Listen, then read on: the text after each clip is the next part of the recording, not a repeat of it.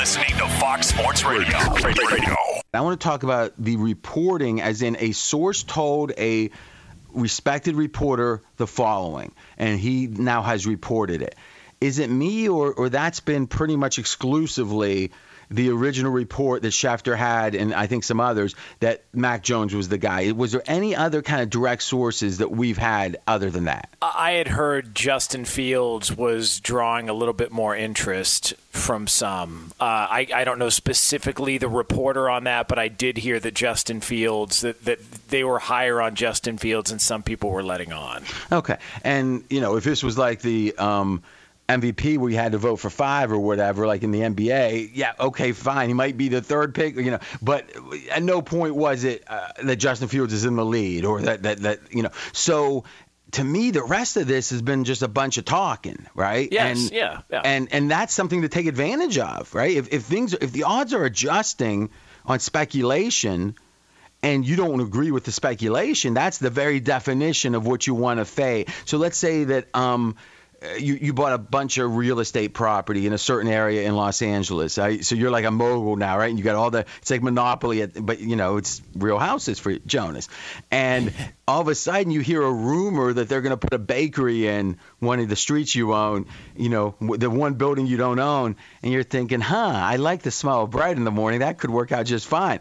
But if someone else said, oh, no, bakeries are going to attract the wrong element, blah, blah, blah, and all of a sudden the prices in the houses start going down, they don't like the smell of fresh bread, you're going to look at it and go, maybe I should buy some more houses around here because this is irrational, the reason it's dropping. So I like when prices go up and down because the worst thing for a speculator is if everyone has the same price and it all stays the same, right? I love it when the prices go up and down because just as we suggested here, you could have gotten now, we didn't suggest the Justin Fields side, but you could have gotten Justin Fields at like plus 150 or plus 200, and you could get Mac Jones at plus 150 or even upwards of plus 180. Just because of those very swings. And if it's two possibilities and you have both at plus money, that's the definition of a sure thing. So in a way, whenever I hear people complain, the odds are adjusting for no reason, I'm like, don't you understand what the point of these odds are? It's to bet them when they're wrong. And to me, the best way for odds to be wrong is to swing irrationally, to swing for reasons other than legitimate reasons. And it strikes me that if we really just zeroed in on what legitimate news we've had on this matter, the only one in all of it that has risen past, let's say, an inference that maybe someone's a little better, off than they were before in the eyes of the 49ers, it all points to Mac Jones. And the fact that we're concluding now Mac Jones is probably the answer, to me it seems like there was nothing the whole time to say otherwise.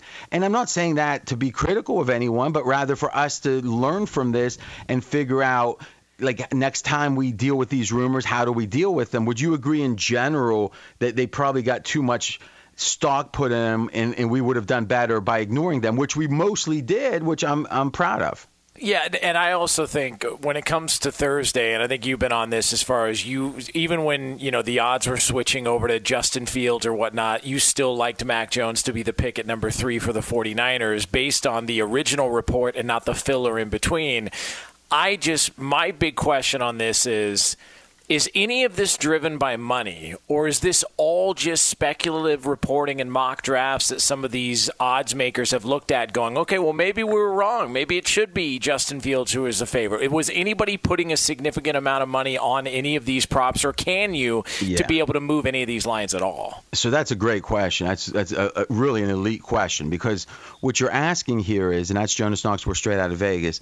I'm RJ Bell. What you're asking is the driver of odds adjustments, when odds change, is it the opinion of the bookmaker, or is it the mathematics of, okay, we now have lopsided amount of money on this side, and thus we should move the odds and make it less attractive to bet that side? Because really, ultimately, the odds move because you want as a bookmaker, which I've never been a bookmaker, but what they want is to make one side more attractive and one side less attractive. Imagine you're selling cookies at the PTA, and you got chocolate and vanilla cookies, and everyone's buying the chocolate cookies. All of a sudden, and they're both the same price.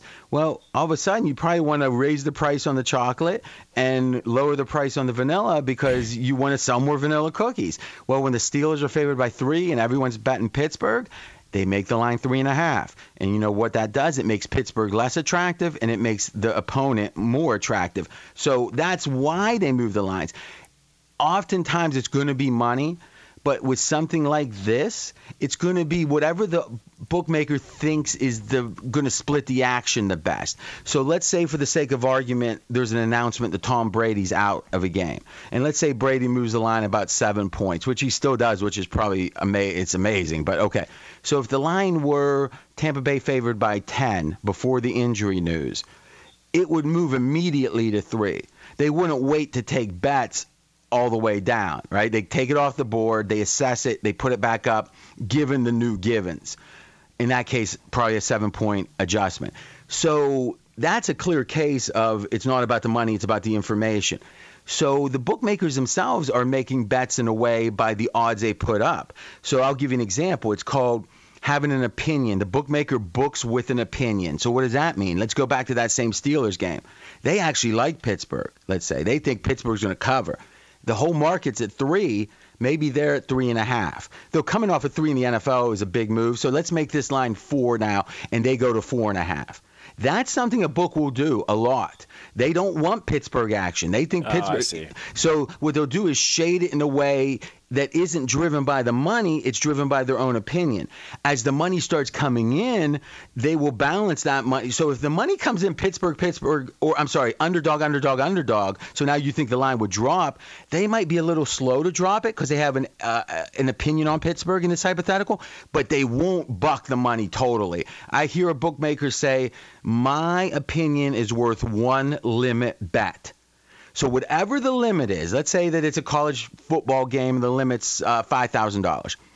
If they have a strong opinion on the game, one $5,000 bet will get it back to the market. So in that, let's assume Pittsburgh was college football for a second, the Pitt Panthers in this case. If the line is 4 everywhere, the bookmaker has it at 4.5 because he thinks Pitt is a good bet. If someone bets him at 4.5, which he's going to get underdog money mostly, because who's going to lay 4.5 when there's 4 across the street, right? Is the first limit bet that comes in for 5,000, he'll move the line, that bookmaker, to 4. And the theory is if he's right, even 50% of the time, he's getting extra bets, 1 extra limit bet on every game he has an opinion on. That at plus 110, right? Because they were having to lay 110 to win 100. And if he's right even half the time, they're making the vig on that bet. So the bookies got it easy. They've only got to be right 47.6% of the time, right? We got to be right 52.4.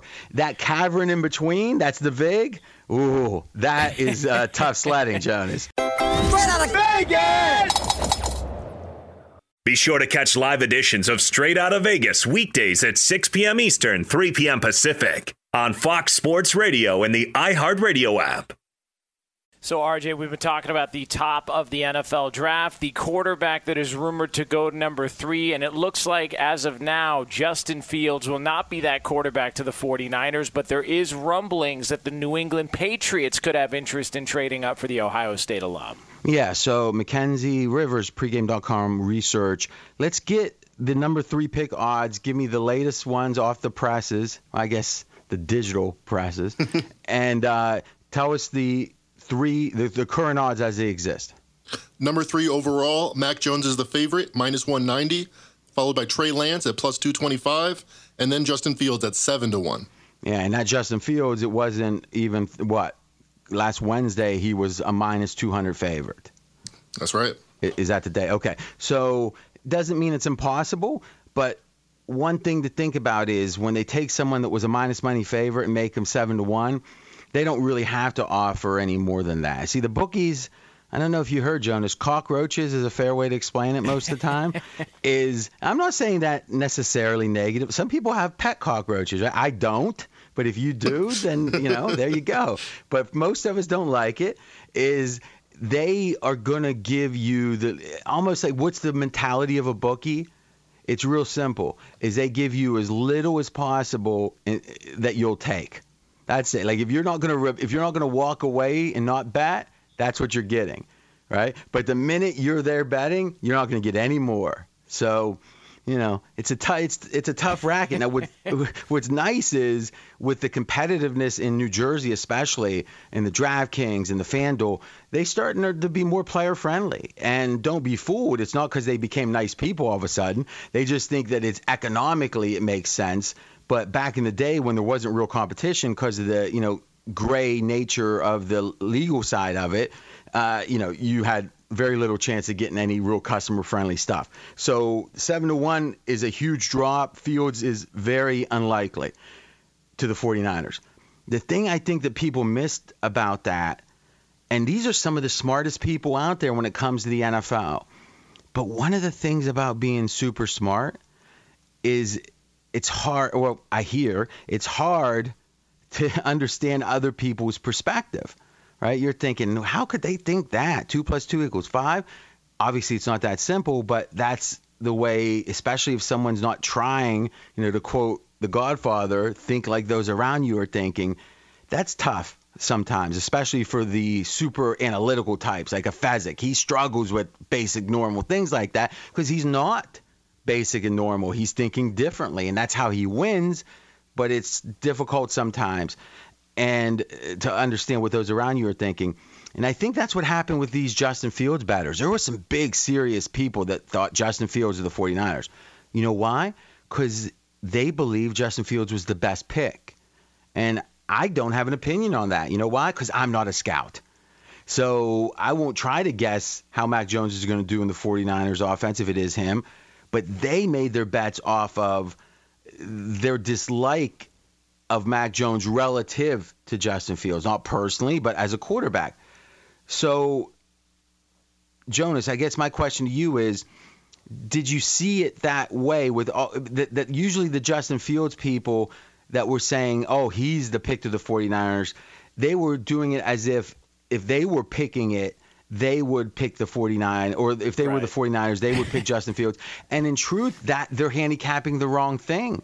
That, if let's say that you're watching at a buffet and you see some heavy-set gentleman, some would say husky, walk up and you make a bet. You're talking to your buddy and you're like, I wonder if he's getting the cheesecake or the Jell-O.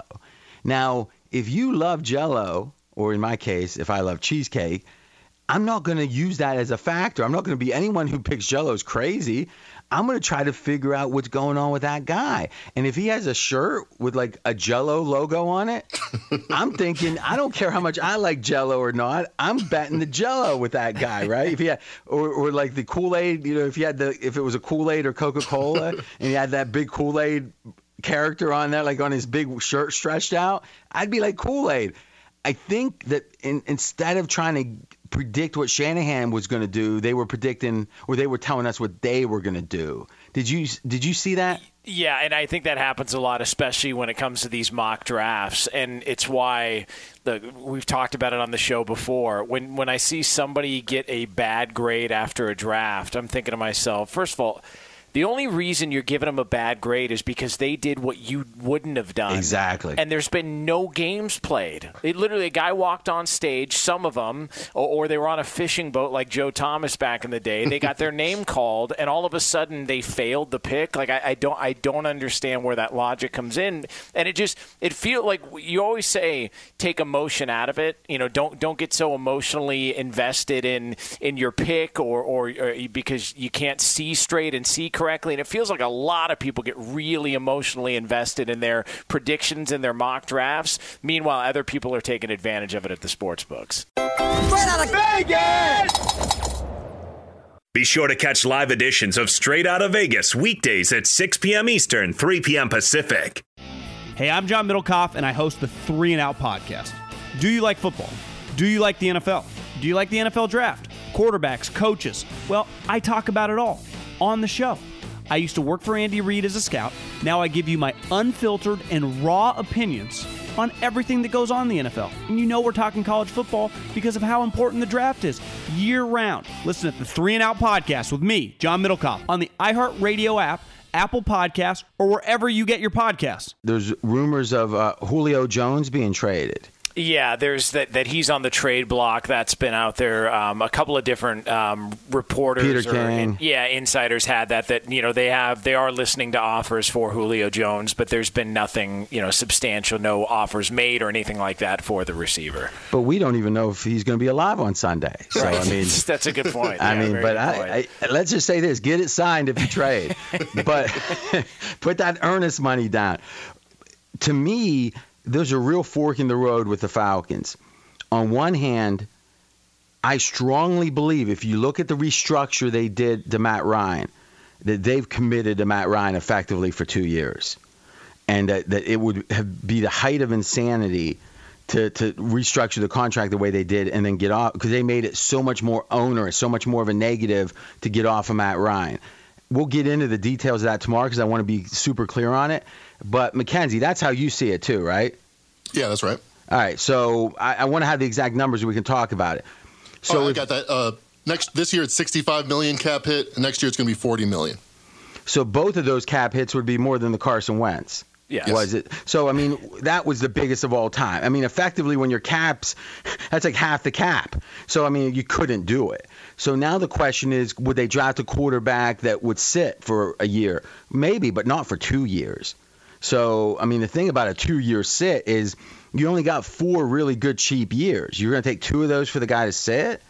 So, that's where the whole Jordan Love thing is a big question mark. To some degree, back in the prior era, someone sitting like Aaron Rodgers did made sense. Now, there's so much advantage to having a cheap first contract quarterback that even a Jared Goff can make it to the Super Bowl if you have enough money to put talent around him. The paradox is, and that's what we're going to see with Dak, when you do get paid jumbo, is can you raise your game enough to compensate for the lack of money you have in the other spots?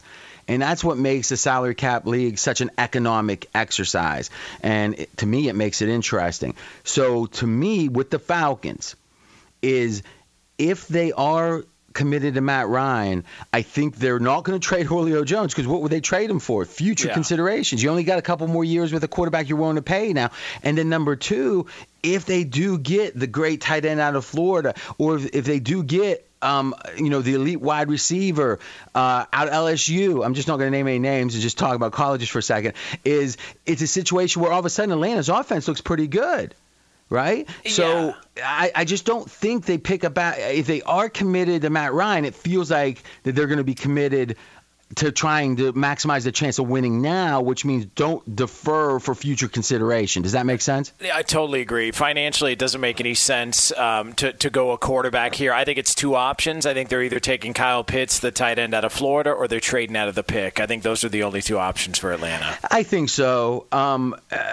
Again, I think you're using a lot of words there. You could just say the tight end out of Florida. But listen, you're a pro at this. I'm not saying that you're wrong. Okay. Patriots, the only thing that befuddles me about those odds, the fact that it looks like there are a decent chance to try to make a move to get Justin Fields, is the same rationale of accuracy and some of the characteristics that Lombardi talks about when it comes to Belichick specifically. It doesn't feel like he has that. And Justin Fields, I'm an Ohio State graduate. I want him to do well. I just don't think he's a Belichickian quarterback. Straight out of Vegas!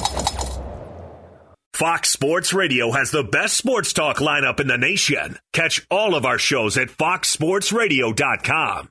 And within the iHeartRadio app, search FSR to listen live.